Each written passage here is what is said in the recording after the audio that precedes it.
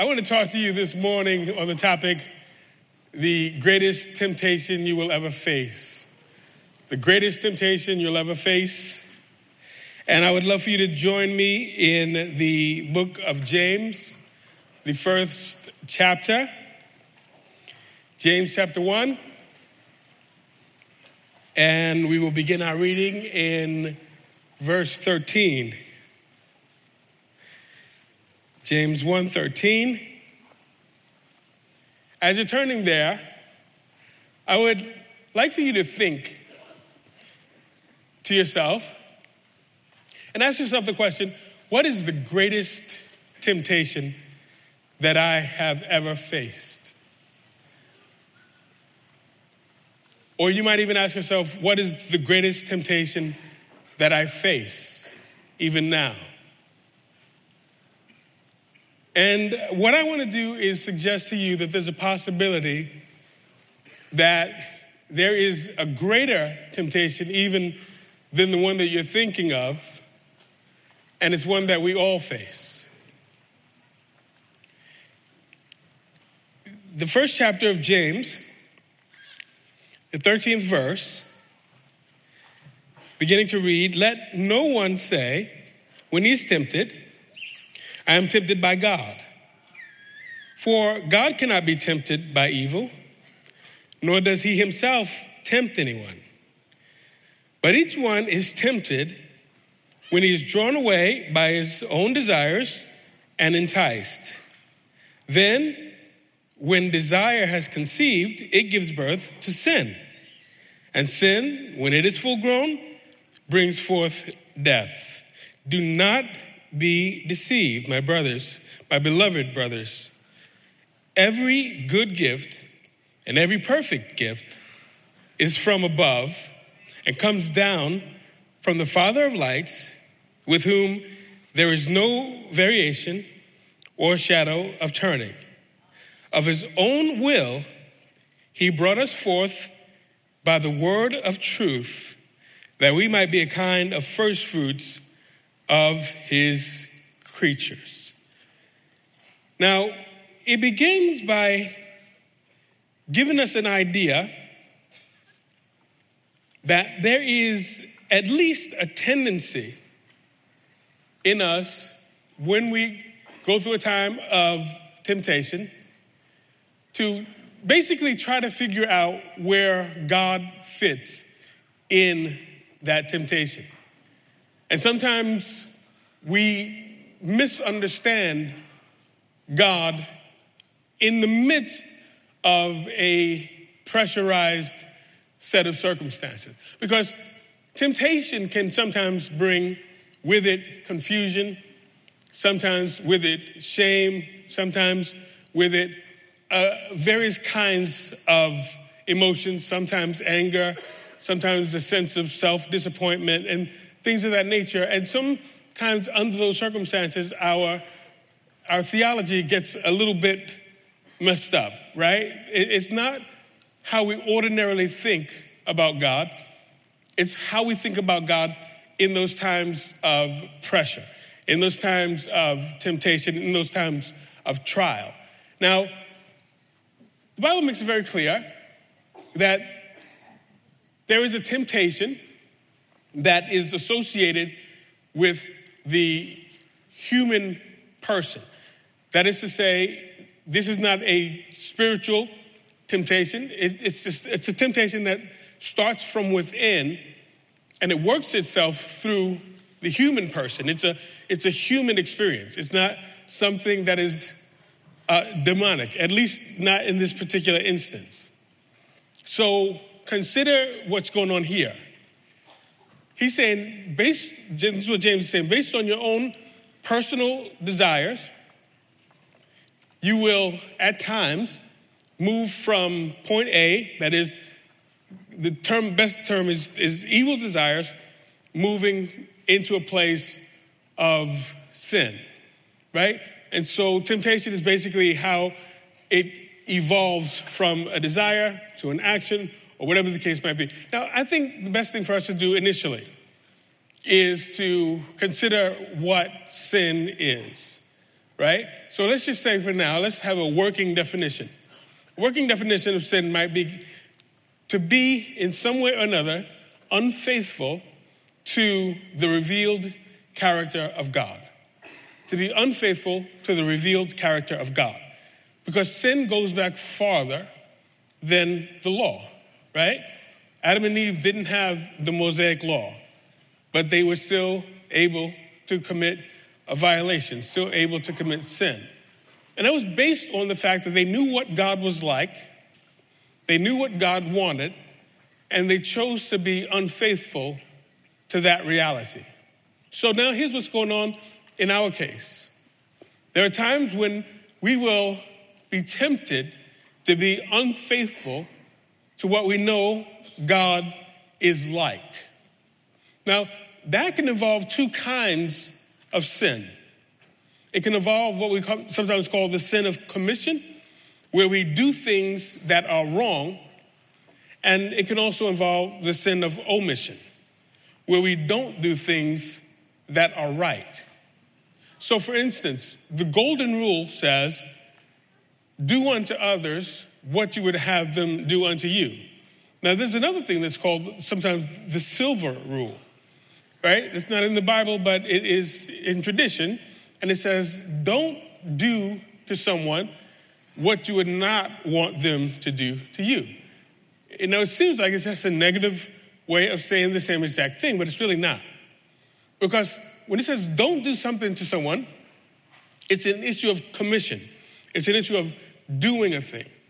So don't do evil if you don't want evil done to you, that kind of a thing. But the other one is a sin, or that can be rather, a sin of omission. Because what it's basically saying is anything that you would want done to you or for you, you have to find someone and do that for them. So the one is saying don't do wrong. The other is saying, in essence, go out of your way to do right. Find a way to give to someone what you would have given to you. Now, that's very important for us to grasp, because the longer you and I are Christians, the less we're going to be tempted to do a lot of evil things. So the sins of commission are going to be less and less of an issue. It's the sins of omission that can become problematic. That is to say, sometimes the longer you are a Christian and the more you give and the more you serve, the more you're going to deal with a negative kickback from the good that you do. That is to say, the more you're going to realize, thank you so much, the more you're going to realize that when you do good, you don't always receive good. And so there is always a temptation to stop doing good. And we settle for simply not doing bad. Do you know what I mean? And so we're able to say, listen, I didn't beat anybody up today, but at the same time, I didn't lift anybody up today either.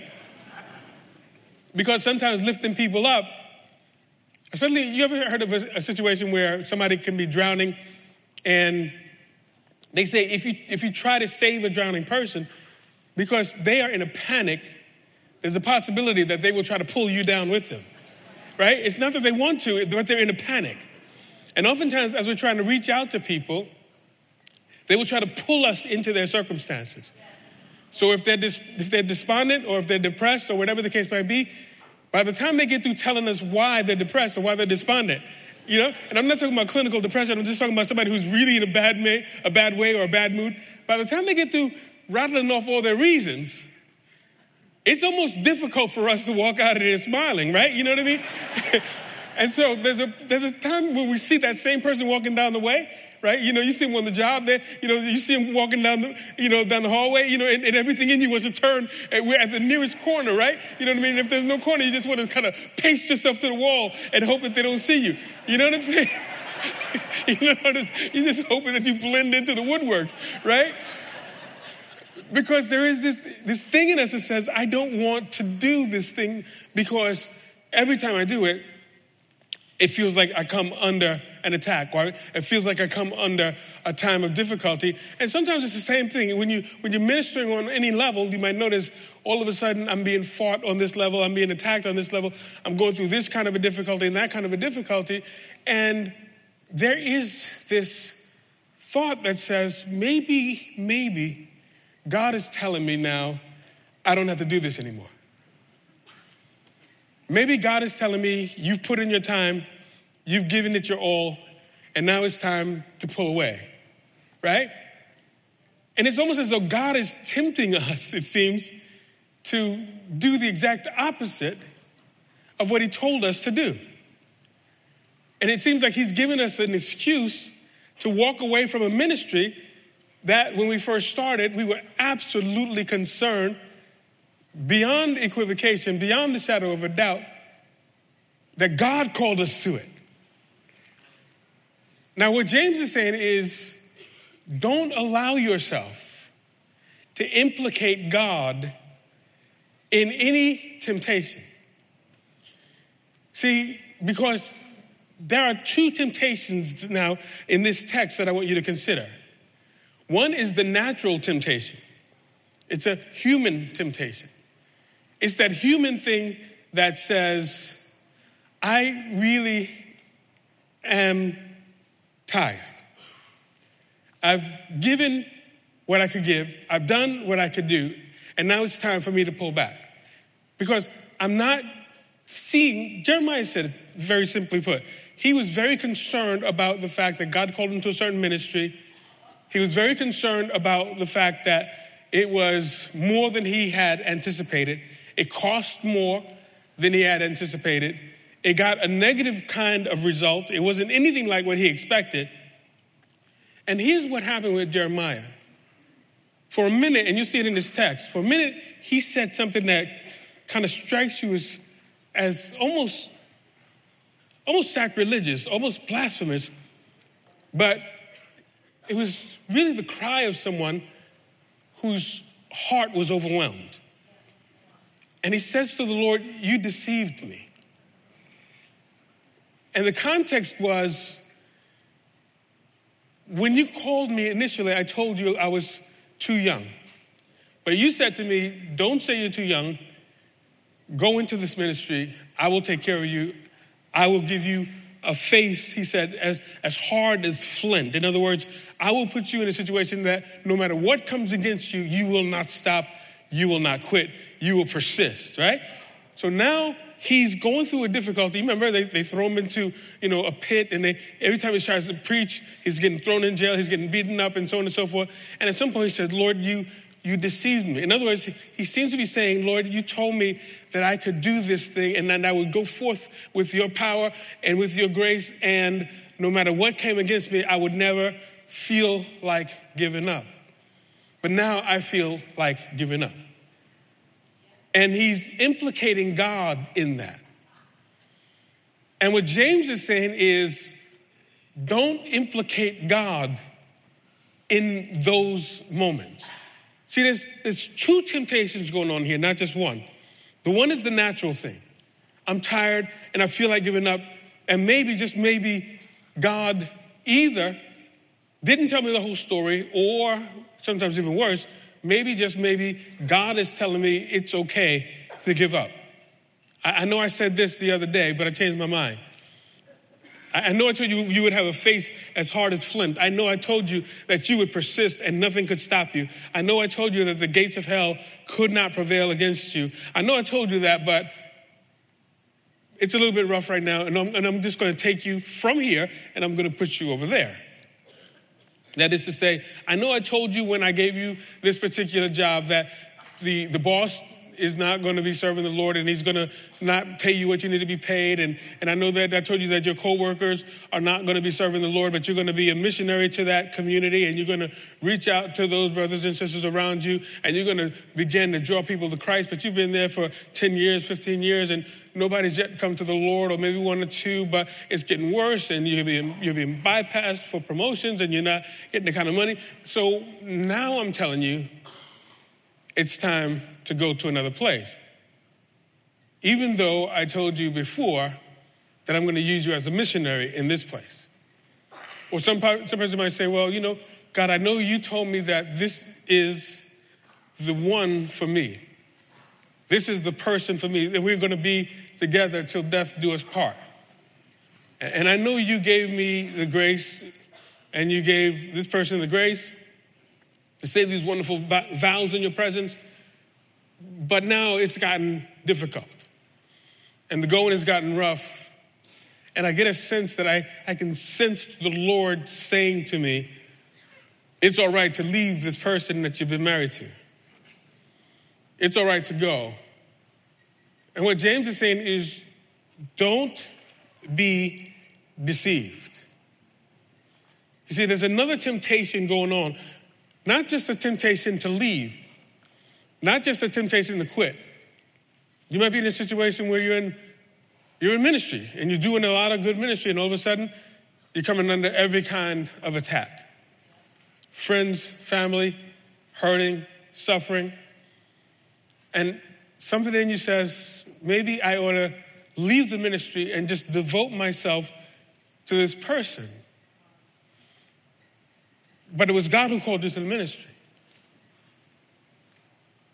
But you seem to hear God saying, no, it's all right now. I'm taking you out of this and I'm putting you over here. But what James is saying is, do not be deceived. What I'm suggesting to you is the real temptation is not your or my temptation to not do the right thing under a certain set of circumstances. The real temptation is not the one that comes from within. It's not the human temptation. It's the one that comes from without. It's the demonic temptation. You see it a couple of times in this text. Do not be deceived.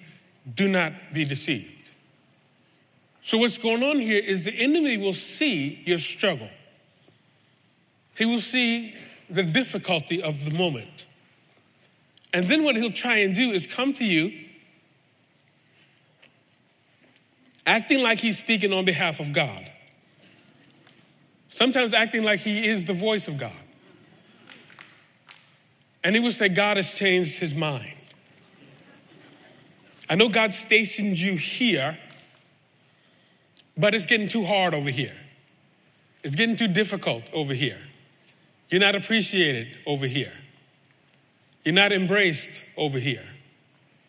You're not empowered over here. You're not enabled over here. And so God is going to take you and he's going to put you over here, where everything is going to be wonderful. Everything's going to be perfect. Everybody's going to like you. Everybody's going to treat you well. They're going to pay you what you're worth, right? They're going to embrace you every time you walk through the door. Even if they have 1,000 other employees, they're going to remember you. That's the temptation, to avoid the commission that's on your life and to omit the things that you know to be right. Because you know over here, it was rough, but it was a mission field. It was rough, but it was where God called you. It was rough, but it was where you were able to make a spiritual difference, an eternal difference. You were able to change people's lives forever. The enemy comes with another kind of temptation. So the first temptation comes from within. It's from the flesh. It says, it's hard over here. I want to go over there. But the next temptation comes from the enemy, and it says, and God is okay with that. You ever notice the nature of idolatry? Idolatry is not the sin that we commit. It's the idol that says it's okay to commit that sin. Idolatry is that thing that justifies doing the wrong thing or that justifies avoiding doing the right thing. So the enemy comes and he says, God has somehow changed and you have somehow changed. You're no longer that person that God called from the womb. You're no longer that person that God has given the word. You're no longer that person that God has given a countenance like flint. You're no longer that person. You're the kind of person now who runs away from a challenge, who runs away from difficulty, who runs away from hardship. So he's trying to redefine you, and then he's trying to redefine God. And God is okay with that. The God who called you, the God who commissioned you, the God who has empowered you, the God who's using you to save lives, the God who's using you as an example of his glory and of his honor, has all of a sudden changed his mind. And he's saying it's okay for you to go to greener pastures. It's okay for you to go to places that are more easy. But that's never true. It can't be true. Because according to what the Bible says, God doesn't change. In verse 16, do not be deceived, my beloved brethren.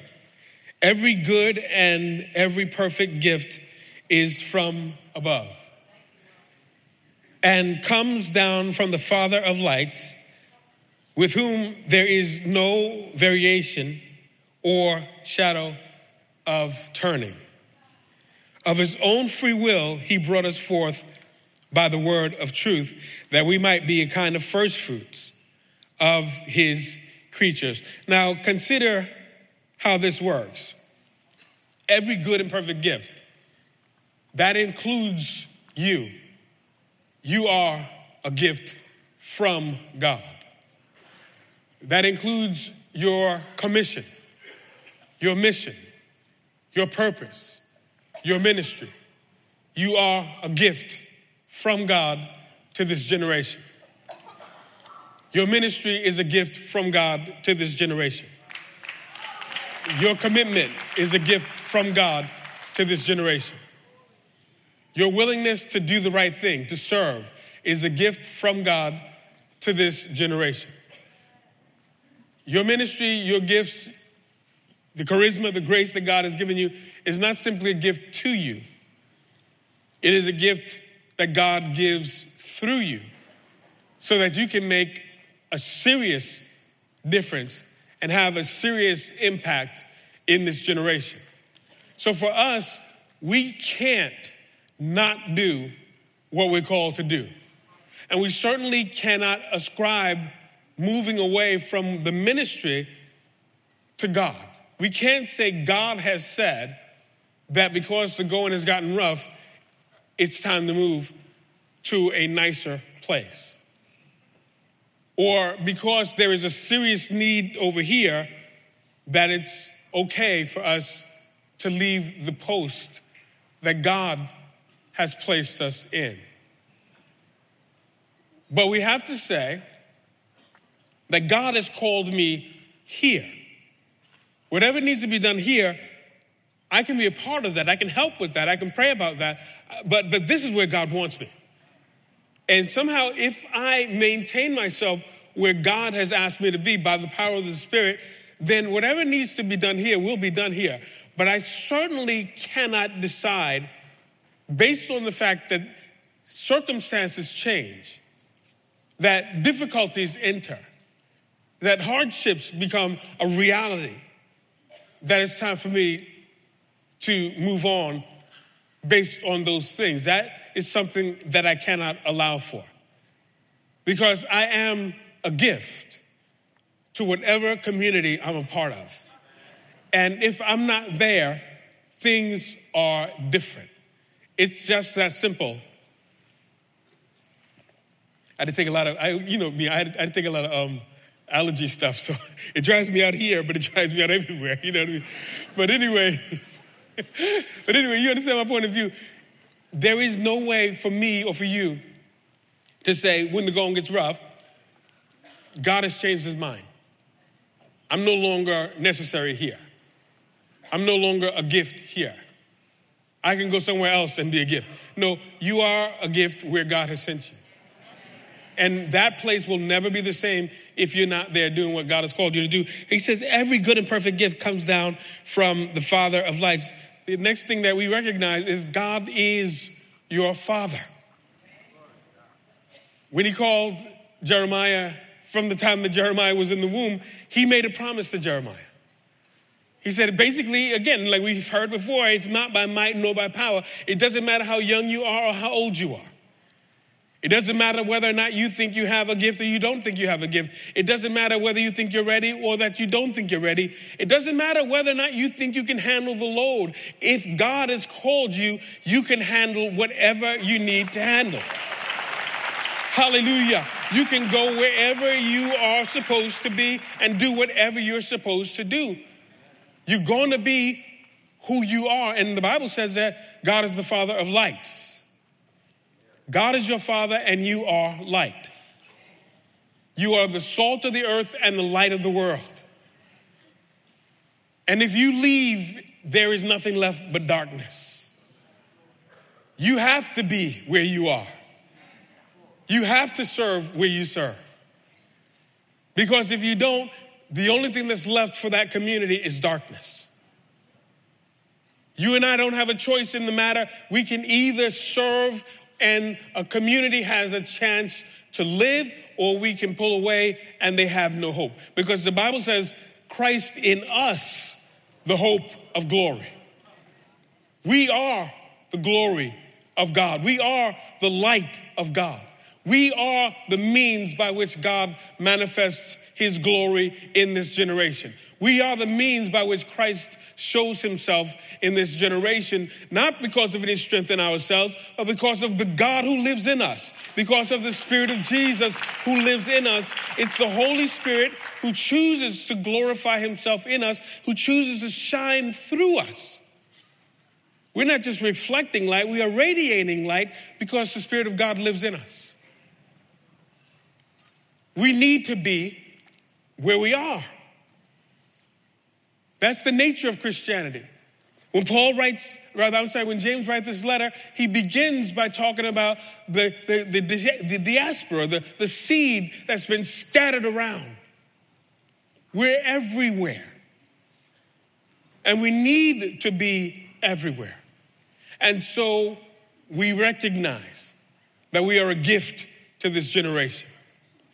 We recognize that God is our Father, which means even if we have a tendency to be unfaithful to the revealed character of God, God cannot deny himself. He remains faithful. He cannot deny his character. And if we turn to him, the Bible says if we confess our sins, he's faithful and just to forgive us our sins and cleanse us from all unrighteousness. If in the process of us trying to run, trying to hide, if we should simply turn to him and say, God, help me, because this cup is too much for me. And if it's any way possible, let this cup pass from me. Nevertheless, not my will, but yours be done. If we can say that by the power of the Spirit, because remember the Bible says it's God working in us both to will and to do, which means God gives us both the willingness and the ability. If we can say, I believe, but help my unbelief. If we can say, I want to do this, but I also want the cup to be taken from me. I don't want to do it. But nevertheless, it's not about my will, it's about your will. Your will, get a hold of my will and pull my will along and make this thing happen. Then according to what the Bible says, God, who remains faithful, will pull us into his own covenant faithfulness.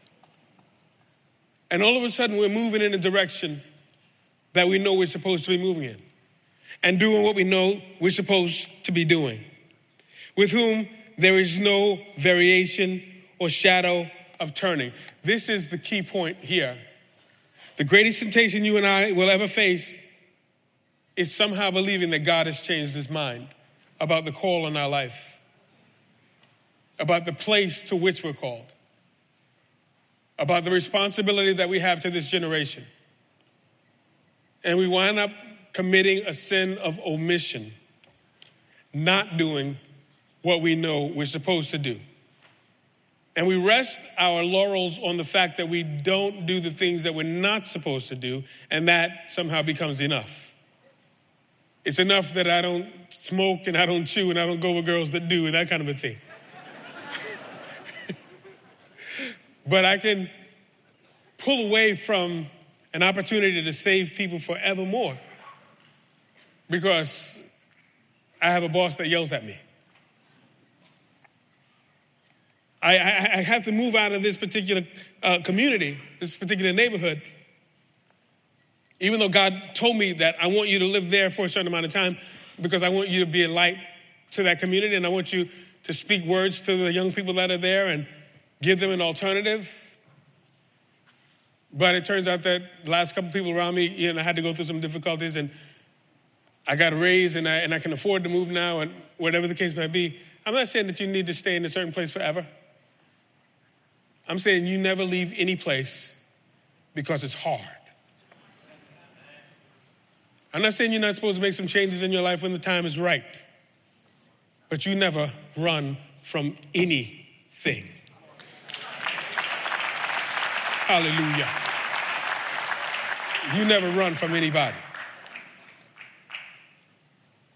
And we certainly don't stamp God's seal of approval when we find ourselves leaving a place because it's just too hard. It's just too difficult. There are times when God will say, okay, your work here is finished. Now it's time to move on. But that's different than saying, I don't have the grace to keep on keeping on where I am. I need to leave because it's too hard. I need to leave because it's too difficult. No, God does not change his mind. There is no shadow of turning with him. So we can't deceive ourselves and say God is okay with it. A word to the wise.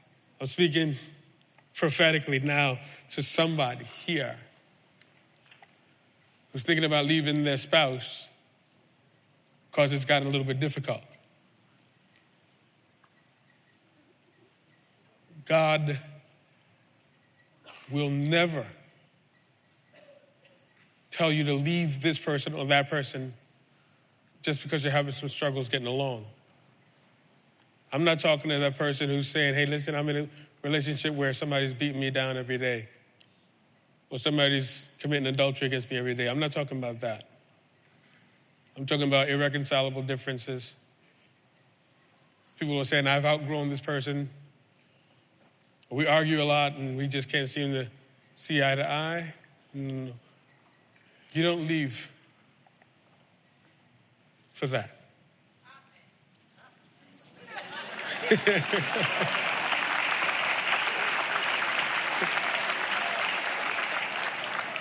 And you certainly don't want to stamp God's seal of approval on that.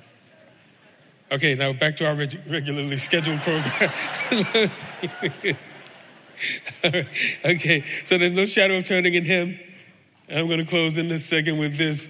Of his own will, he brought us forth by the word of truth. In other words, God took us from where we were, brought us to where we are, because contrary to what Jeremiah thought, God spoke the truth to us. He never deceived us. From Genesis straight through to Revelation, we know that this is war. From Genesis straight through to Revelation, there is no sugarcoating this. We knew what we were getting into when we got into it, right? If we read the Bible, if we were saved by God through the truth of the Word of God, by the Spirit of God. And if we have been persistent in studying God's Word and God's truth, so that we didn't get some idealistic gospel that comes from television and radio sometimes. Not that there are not some really wonderful preachers that come through the airwaves, but there are some that are just very, very shallow and telling us everything is going to be perfect when you become a Christian. But if we let God speak his truth to us from the earliest stages, we know that this is a battle. We know that this is a struggle. But we also know that we win. We also know that we are more than conquerors. We also know that we take the victory. We also know that the gates of hell cannot prevail against us. We know that we win and we win and we win and we win. We know that. So yes, the battle is real, but God told us that from the beginning. So we're not deceived. And then lastly, that we are a first fruit of his new creation. God knows that we can bring life. God knows that we can reproduce. God knows, because it's him doing it in us and through us, God knows that we can save people. That we need to be in certain places because people need us there. We need to do certain things because if we don't do it, this world has absolutely no hope, absolutely no chance. We are God's people. We are his only plan. There is no plan B. God was going to save the world through Jesus Christ and spread that salvation through his church. You need and I need to be where we are. We were never lied to, so we're not going to start believing the lie now. God told us it was going to be rough, so the last thing we want now is to hear the enemy whispering in our ear, it's too rough, you need to leave. God told us that we weren't going to be able to do anything in our own strength. The last thing we want to do now is open ourselves up to the lie of the enemy that says, because you can't do this in your own strength, you need to leave. We were never supposed to do anything in our own strength. Hallelujah. Hallelujah. It was always supposed to be too hard for us. With man, it's impossible. But with God, all things are possible. Hallelujah. Hallelujah.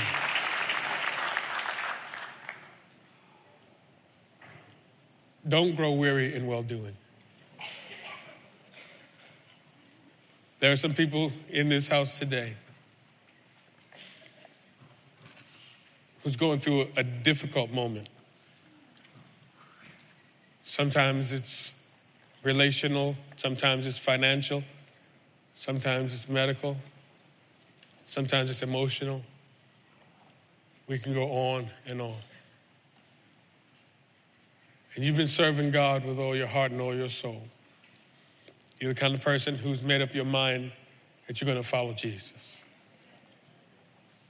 And there is no temptation that's working in your life on a regular basis that's a sin of commission. You might have some struggles, we all do, but that's really not what you're working with right now. You're not sitting in this place feeling like you're driven to go out and commit some crazy sin. It's the sin of omission that you might be fighting with right now. I really believe in my heart that there's someone in this room who's saying, maybe, just maybe, I've given everything that I could. I've left it on the floor, as it were. And maybe there's a problem over here. There's an issue over here. There's a need over here. Maybe it's somebody in your family. And you feel like maybe I should just dedicate myself to that. I've given everything I could on a general level. Maybe it's time I just dedicate myself to this moment. I'm telling you, if you maintain your post, God will take care of what needs to be taken care of. Hallelujah. Praise his name. I want to pray for you this morning. I want to pray with anybody who's saying, and I know this might seem like a general or generic prayer, but it's not, who's saying it is really more difficult than I thought it would be. You might be in one of those fires that Daniel talks about, 7 times hotter than what you used to. 7 times hotter. And you can hear the enemy trying to exploit your fatigue, the enemy trying to exploit your concerns, the enemy trying to exploit your grief, and trying to say to you, God is okay with you letting go. He's not saying let go of God. He's saying let go of this thing that God has given you. And maybe let go of this idea that you can change the world. And I'm telling you, the commission that God has placed on your life is still in full effect. The call that God has laid on your life is still in full effect. God hasn't changed, and you are not different than you were when he called you. Unless you consider the fact that you're more mature, that you're more able to trust him. You're in a better position to be used by him. Somebody in here whose heart is breaking right now. And you're saying, I got to take this cup away from me. I want to pray with you. And we're all going to pray together and say, nevertheless, not my will, but thine be done. Now you understand, if you pray that prayer, you're in really good company. Because Jesus prayed that prayer. So don't think that this is one of those kind of prayers that you say, no, I'm all right, I got it together. Jesus prayed that prayer. And he can be touched with the feelings of our infirmities. He knows. If God is speaking to you, you got nothing to hide here. You want to get alongside Jesus at Gethsemane and pray that prayer. This cup is too much for me, Lord. It's getting a little bit too much. I can't handle it all, but I trust you. I don't trust my own will, but I trust yours. I don't trust my own strength, but I trust yours. Father, in the name of the Lord Jesus, in the name of that great and holy Savior, we realize that there are times when it gets rough. Times when it just seems overwhelming. Well, we live in a very pressurized generation. But we also know that you called us to this city. You called us to the various places that we live. You called us to our workplaces. You called us into our families. You called us to our schools. Even when we hear various professors trying to teach us that there is no God or no hope. Or in our high schools where we might see gangs and violence, and our neighborhoods where we might see drugs, and we might see this general apathy, pain, suffering, struggling. And we might feel it in our own lives, in our own bodies sometimes, in our own minds sometimes. And we sometimes feel like giving up. But Lord, we know that you can be touched with the feelings of our infirmities. We know that we're praying to you, but we also want to pray with you. We want to get beside you at Gethsemane, because we know you can be touched with our heart's concerns. And we're going to say along with you, if it's possible, take this cup away from us. Nevertheless, nevertheless, nevertheless, not our will, but yours be done. We can't depend upon our own desires, our own good intentions. We can't depend upon those things. We depend upon you. And we lay our head in your bosom and we acknowledge that you are a good God. And that you do know our hearts. You do know, Jesus. We say along with Peter, I know that you know everything, and I know that you know that I love you. And we know it because you are the one that put that love there. And we come against every lie of the enemy that would try and say that somehow God is complicit in our temptations, that God has somehow allowed us and has okayed the idea of the sin of omission, has said, it's okay for you to leave. I know it's rough and it's okay. No. We come against that in Jesus' name. And we ask you to give us the grace to continue in what it is that you've called us to. We love you, Lord Jesus. And we thank you, God.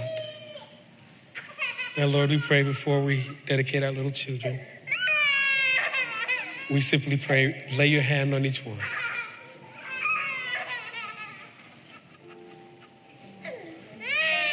And cause your name to be glorified, oh Jesus. Let your praise go forth in every heart and in every mind. Protect us from every lie of the enemy. And let Jesus be glorified forevermore. We thank you for it, oh Jesus. And we bless you. In Jesus' holy name we pray. Amen.